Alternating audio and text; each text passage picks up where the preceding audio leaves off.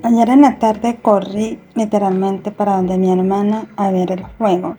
Me recibió mi sobrinito con un gorro de la buena suerte y me dijo, tía, abre la puerta que voy a ver el juego y apoyar a mi selección.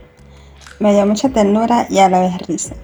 Bueno, pudimos ver el juego súper emocionados, contentos y con el gorrito de la buena suerte.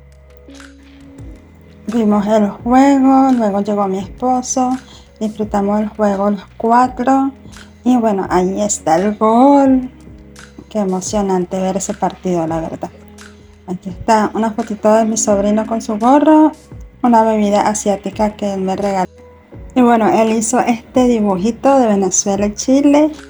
Y bueno, este otro dibujo, también me comí una arepa muy rica y esto fue todo.